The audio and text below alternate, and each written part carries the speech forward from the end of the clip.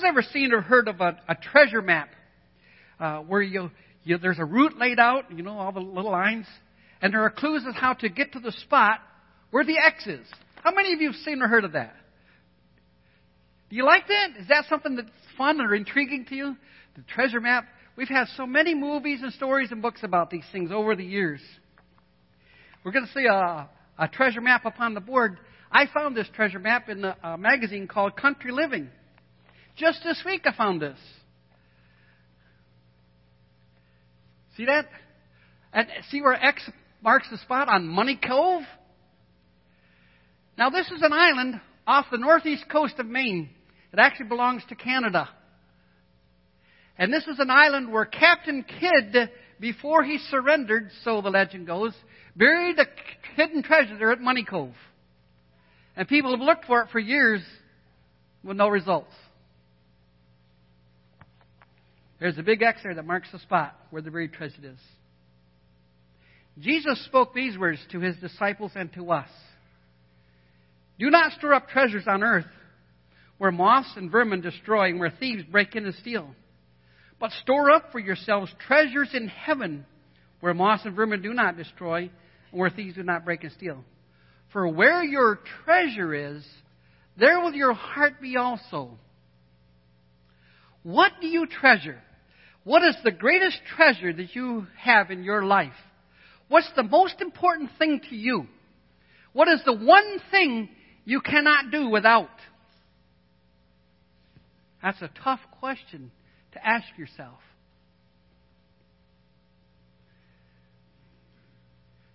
There's one thing I would not like to do without, is my Bible. I used to say they'll take my Bible from me when they pry my dead cold fingers off of it. But you know what? I no longer say that.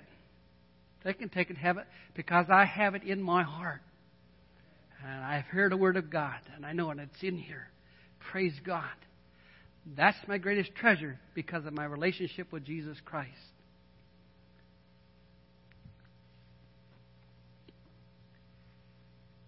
Jesus has called us to a different and higher way of life than that of the whole world around us. And everything Jesus said was contrary to popular belief. Just because it's popular belief doesn't make it true or right. Jesus straightened that out. Our emphasis of thinking in life is to turn from to shift from a focus on the temporal matters of life on earth to a focus on eternal matters of everlasting life in heaven. God wants us to take this shift to focus. You see, we're trained and learned to focus is all about me. Just ask any parent with a baby. It's all about the baby. Wah, I want my bottle. Wah, I want to go to sleep. Wah, I want my diaper changed. We're trained it's all about me. And then we started getting into life. We found out, no, it's not all about me. There are other people around. I've got to live with other people. I've got to learn to share. Just ask a 2 and 3 year old. You've got to share your... No, it's mine. We need to shift our focus from just this life, because there's more to life than just this life.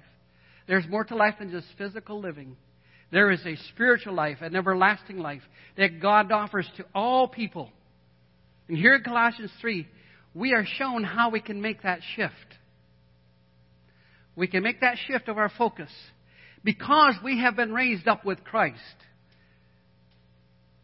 When you receive Jesus Christ as a personal Savior, He raised us out of the miry clay and set our feet upon the rock, Jesus Himself. Psalms 40 and verse 2. He raised us from darkness into light. Ephesians 1:5. He raised us from sin into life in Christ. Ephesians 1:5, He raised us from darkness into light. 1 Peter 2:9. He raised us from Satan's domain into Christ's kingdom. Colossians 1:13. He raised us out of judgment to forgiveness of sin. John 5:24. Jesus said, truly, truly, I say unto you, whoever hears my word and believes on him who sent me has everlasting life and will not come into the judgment, because they have passed out of death into life. And all God's people said, Amen. There we go. This next one, if this next one doesn't overwhelm you, I don't know what will. He raised us to equality with Christ. Romans 8:16. We are heirs of God, joint heirs with Jesus Christ. Now think about that. We are heirs of God because of our faith in Jesus, and joint heirs with Christ. That signifies that we are accepted in God's presence on the same equality as Jesus, His Son. That blows my mind. That just overwhelms me. I say, God, how could that possibly be? That's because of the magnificence of the love that God has for us and what He wants us to know and experience forever. He raised us to receive an inheritance. Colossians 3:23-24. He raised us to security in Christ. He raised us so we can shift our focus from earthly matters to heavenly matters. In Ephesians 2, He raised us up with Christ and seated us with Him in the heavenly realms in Christ Jesus. That's what God has done for us. He raised us so our focus is at the right hand of God, where Christ is now seated. The right hand of power, the right hand of authority, the right hand of majesty. That's why Jesus is seated at the right hand of God, God's right hand man, the sign of authority, majesty. We worship His majesty, Jesus Himself, the personal representative of God to us. Isaiah 26 says, the ungodly do not behold the majesty of God. Therefore, they have no change in their life. Once you experience and see the majesty of God in Christ, as Paul did on the road to Damascus, when a light shone brighter than the bright sun and blinded him, and God spoke to him, Saul, Saul, why are you persecuting me? Who are you, Lord? I am Jesus whom you're persecuting. Was Saul persecuting Jesus? I thought he was persecuting Christians. That's persecuting Jesus, because a believer in Christ is part of the body of Christ. It's an attack on Jesus Himself. And God doesn't take that lightly. We need to behold the majesty of God in Jesus Christ. So we can make the shift from earthly matters to heavenly matters. Why? Because we died with Christ. Colossians 3:3. You say, boy, that doesn't make sense. How can we die with Christ and still live? We died to sin and self-centeredness, and we're made alive in Christ. Romans 6:1-6. I hope you're taking notes and writing down all these verses so you can look them up this week and review. Our life is now hidden with Christ in God. John 10:27-28. Tell you a little story about these two verses. These are the very first memory verses that I memorized as a follower of Jesus in August of 1965. 1 month after I received Christ as a personal Savior, I memorized these verses. You know why? I went to Vacation Bible School. It was the last week of August. I'm walking in the door and the pastor says, "Oh, Phil, I'm glad you came for VBS." He says, "Come with me. I want you to teach the beginners." 1 month old in Christ. I was an introvert. I was very scared, very shy. I want you to teach the beginners. Okay, here we go. I'm glad it was the beginners. Whew. They are so much fun. We had so much fun reading the Bible stories and learning these two verses. My sheep hear my voice, and I know them, And I give unto them eternal life, and they shall never perish, neither shall any man pluck them out of my hand. My Father who gave them to me is greater than all, and no man can take them out of his hand. So you see, when you put your faith in Jesus Christ, you put him right, God puts you right in the palm of Jesus Christ. His fingers are on there. And the Father put his hand over it. No one, nothing in all of the universe can separate us from the love of Christ, because we're secure in him. You can't take it away. You can't lose it, because you're kept by the power of God. You're not kept by your own power. Listen to these words from a hymn. Good old hymn. More secure is no one ever than the loved ones of the Savior. Not yon star on high abiding, nor yon bird in home nest hiding. God his own doth tend and nourish. In his holy courts they flourish. Like a father kind he spares them. In his loving arms he bears them. Neither death nor life can ever from the Lord his children sever. For his love and deep compassion comforts them in tribulation. Little flock, to joy then yield thee. Jacob's God will ever shield thee. Rest secure with this defender. At his will all foes surrender. What he takes and what he gives us shows the Father's love so precious. We may trust his purpose wholly. 'Tis his children's wherefore only. The ungodly don't have this. The ungodly don't have this security. They don't have the sense of the presence of God. Paul said in Galatians 2:20, I have been crucified with Christ.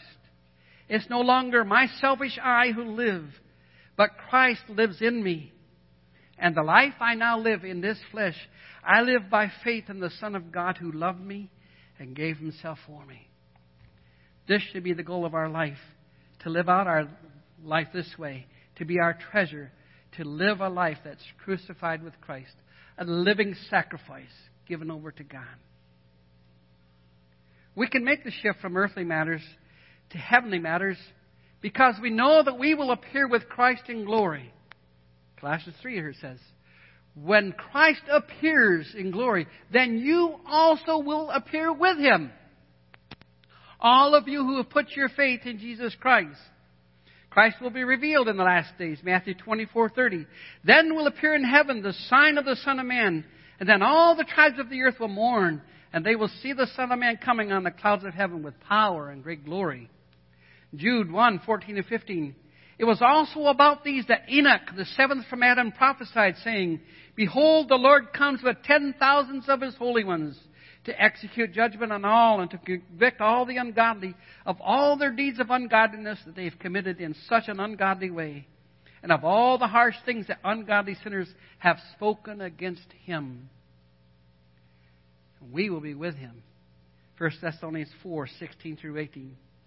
For the Lord himself will come down from heaven with a loud command, with the voice of an archangel, with the trumpet call of God, and the dead in Christ will rise first. After that, we who are still alive and are left will be caught up together with them in the clouds to meet the Lord in the air. And so we will be with the Lord forever. Therefore, comfort one another with these words.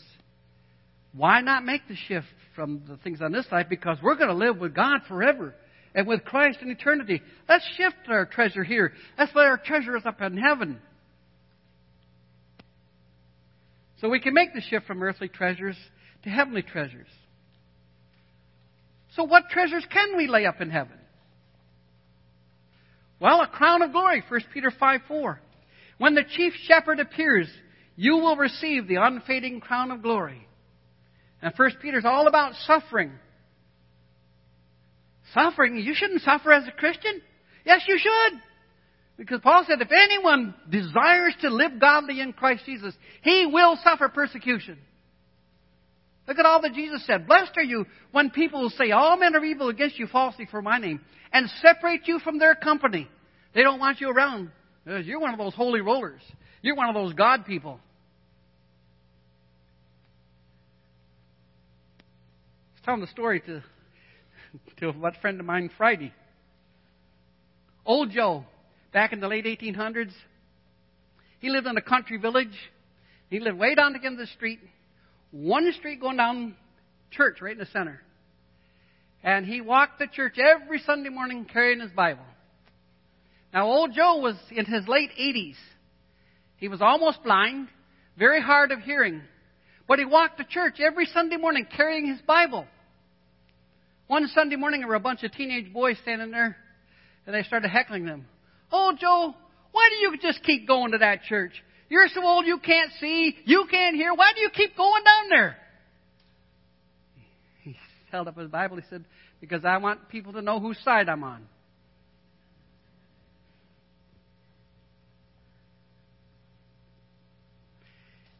Crown of glory.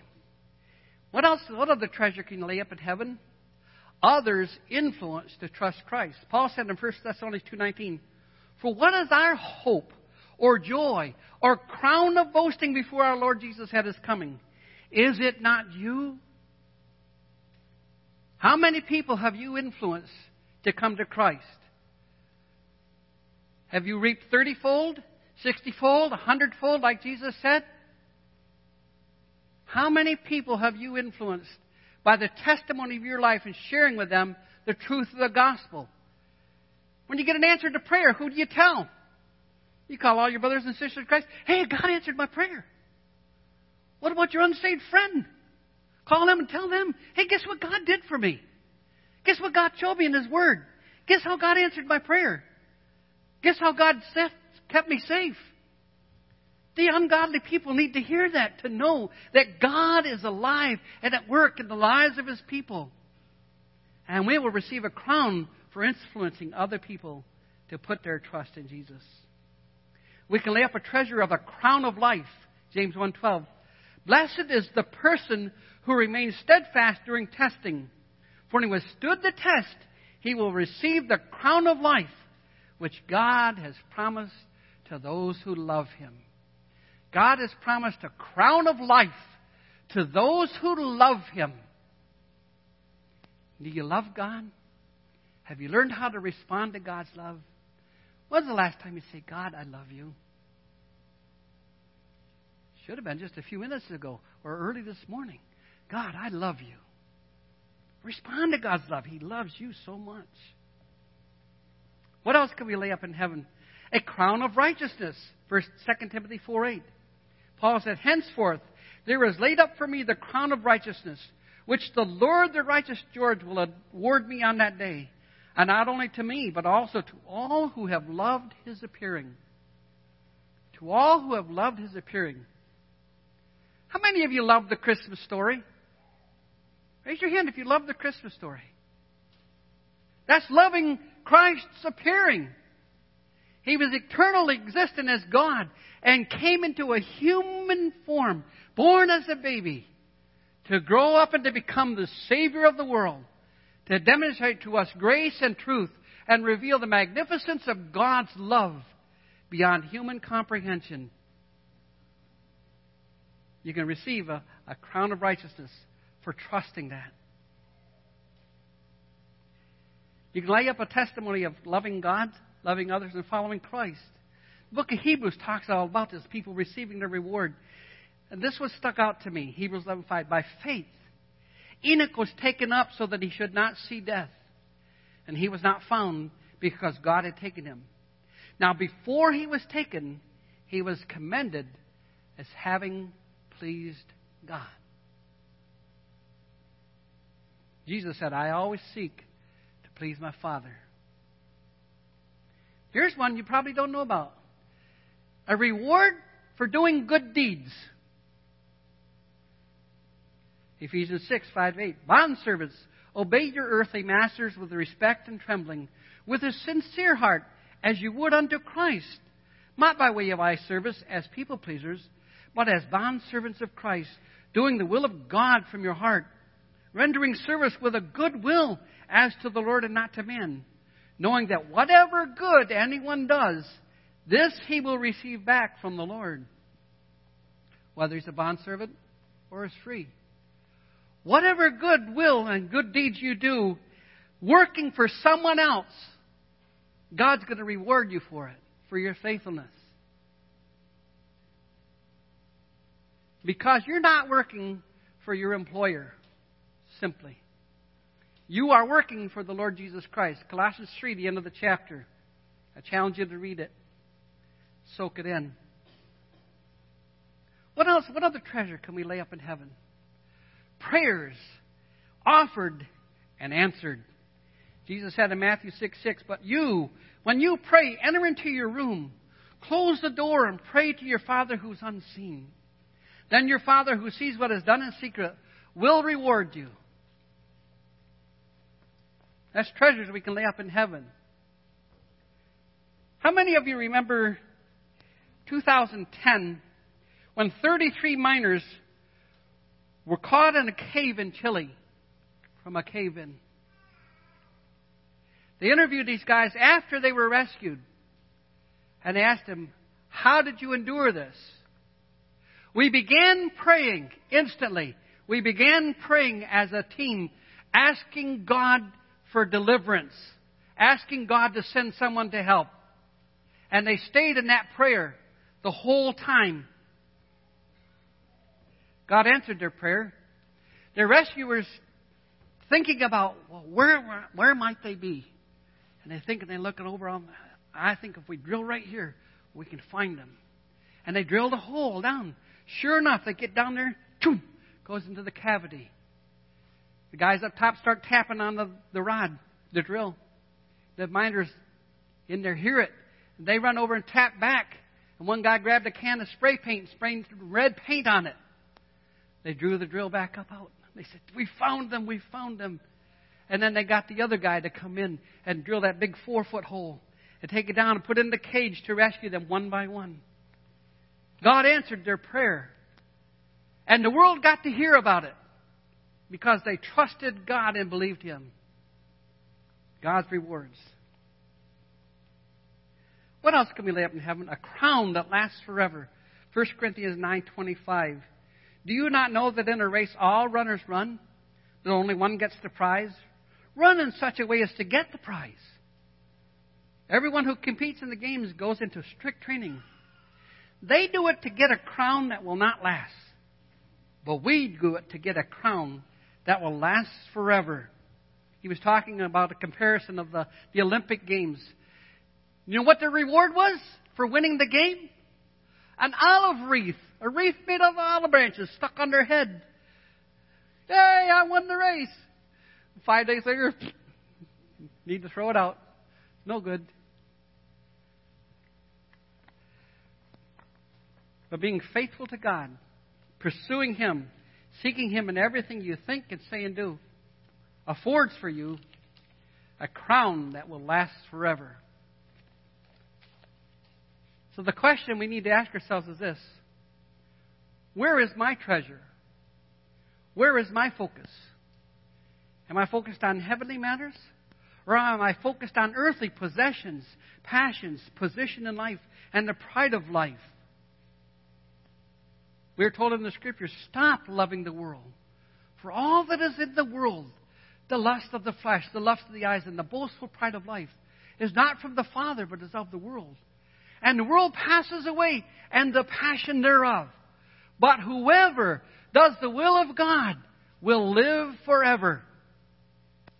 Where is the true buried treasure? Where is it that X marks the spot? Where is it that we can really turn from ourselves and look into the face of God and see Jesus Christ sitting at the Father?